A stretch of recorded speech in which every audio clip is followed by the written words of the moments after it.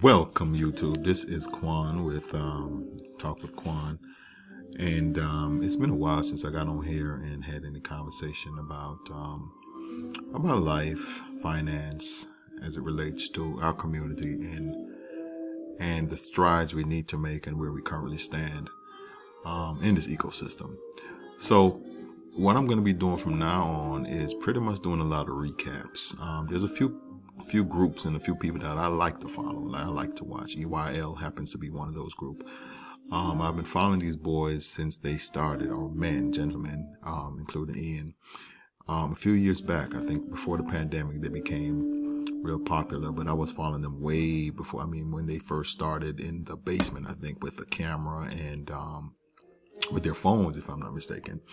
But to see the growth is it's encouraging, and they're encouraging a vast amount of us these days as far as how we look at finance and wealth.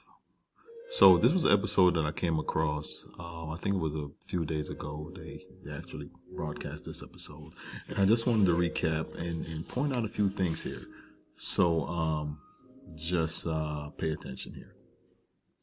Or you're still not going to really make a difference in this situation, because it's like most of our entrepreneurs are more lower level entrepreneurs, where it's really like you're just kind of working for yourself and you're not really making any money. And then most of the workers are not skilled workers. So, they can easily be replaced, and they're not making a substantial amount of money. Like, they're not like brain surgeons. They're not, people that's working in Silicon Valley. You look at Silicon Valley, and almost less than 1% of the people that's actually working there are black. Did we lose Frank? I think we lost Frank. Yeah, I think so. He didn't go to Tulum, did he? Hope not. But Ian, That's like but while he comes back, because that's a conversation that's not really talked about enough either. Yeah.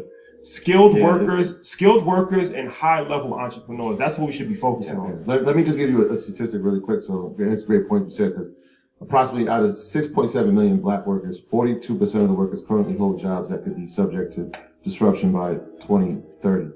That's 8 years from now. So you're talking about millions of people that could literally, if they don't have a skill, their skill could be automated. Now they don't have a job. And if they don't learn anything in the entrepreneurial world, then what do? You're in trouble. You're in big trouble. And that's why I was telling you some. Yeah, no, I'm gonna throw it to Give you. him a report. Frank's computer crashed, so he's restarting it.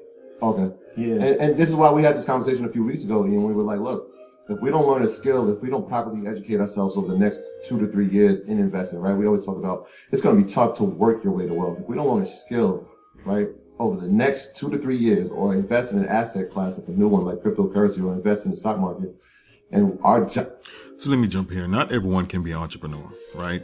I believe that you're still going to need a working class. But even with a working class, I think that you can have a working class that is skilled. So even if you're working, you are able to make a substantial amount of money to have a decent lifestyle. And then you can also invest most of the money that you are making. So jobs are being replaced. Where is the money going to come from? And somebody said, what skill? Coding. That's a high level skill that will get you a high paying job right now, even if you don't have how to invest. Yeah. The one no one ever talks about, being the most reliable in your industry. That's what I always say. Those emails don't matter. Go look at the Forbes list. Top 500 people. They have a unique gift that most people don't have. And I know some of you be like, damn, you always be ranting. I don't think you guys realize, like, the people that I'm around. So when I was with Gary Vee, Grants, shout out Mike Boyd, all of those conversations are about you need a baseline of 100 million minimum to be secure. Ross told them 10 on assets of reliability on revolt. I feel tight with 10 million. People don't want to tell you the truth. So when I get on here and rant, you guys are like, yo, man, Rashad Troy, please tell Ian to calm down. It's not that serious. If you have less than 1.5 million and you have 2 kids, you're broke. It is that damn serious. 1.5 million, 2 kids, you're broke. When in retrospect, a lot of us we try to get to $1 million status, and we believe that is money or true wealth. I mean, listen, for some people it is good money. I mean, listen, I'm sitting here and I'm not worth $1 million. At least I don't think I'm worth $1 million, but it's more about the growth, right? So it's what information I can give so we understand that, yeah, systemic racism is what it is, but we have to figure out a way that we can build our own capital and build something for our future. No, it's real. Then we have to have a collective conversation as a community. What are we going to do collectively to be okay? Because it's not okay if 2 out of 10 of us invest and save money. Not enough. And I'm going to be real. The Jim Jones, I love Jim. That bothered me though. Couldn't get work.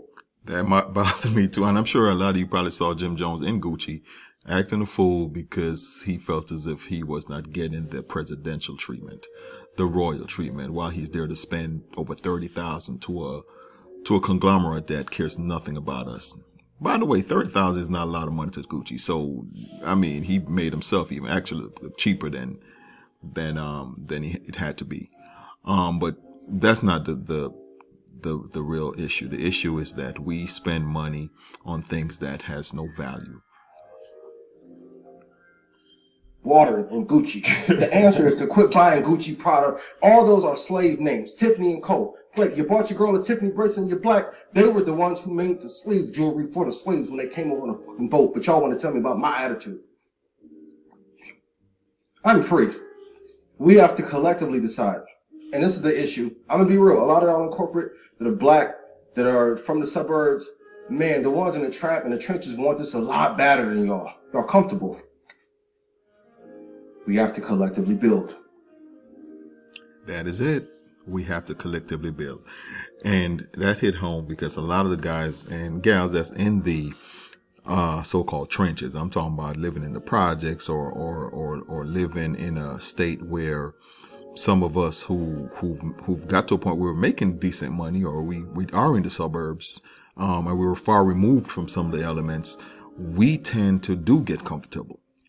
When we are not at that place yet, we're not nowhere close to being comfortable. When the wealth gap is so huge, and a lot of it is just a lack of information. A lot of it is us not really coming together. And I know I heard Willie D say something about this, about we all talk about, yeah, we don't come together and black people won't work together. But he made a good point when he said the ones that's saying that the most, then we should come together. Okay, maybe we need to start the example. I mean, I work now with a couple of guys that they're my business partners and we're not even in the same state. And we were able to put our own monies together and really just try a business. You know, whether it's successful or not, that's not the point. The fact is we decided to work together, put our resources together, and we are trying, right? If it's successful, it's going to be huge. If it gets to where it fizzles out, then at least we can say we tried, and we will try a few more times until something actually happens, but we have to pull our resources. And that's pretty much the gist of the conversation. I just want us all to understand that there's so much more for us to achieve, but we achieve it better and we become one if we just work together. And I know it sounds so cliche, but that ultimately is the case. Other groups are doing it. And there's no way that we feel that we should not be able to be just as successful if we decided to pool our resources. So I just wanted to give a quick couple clips on this episode. More to come. Hope you enjoy. Like and follow for more. Thanks.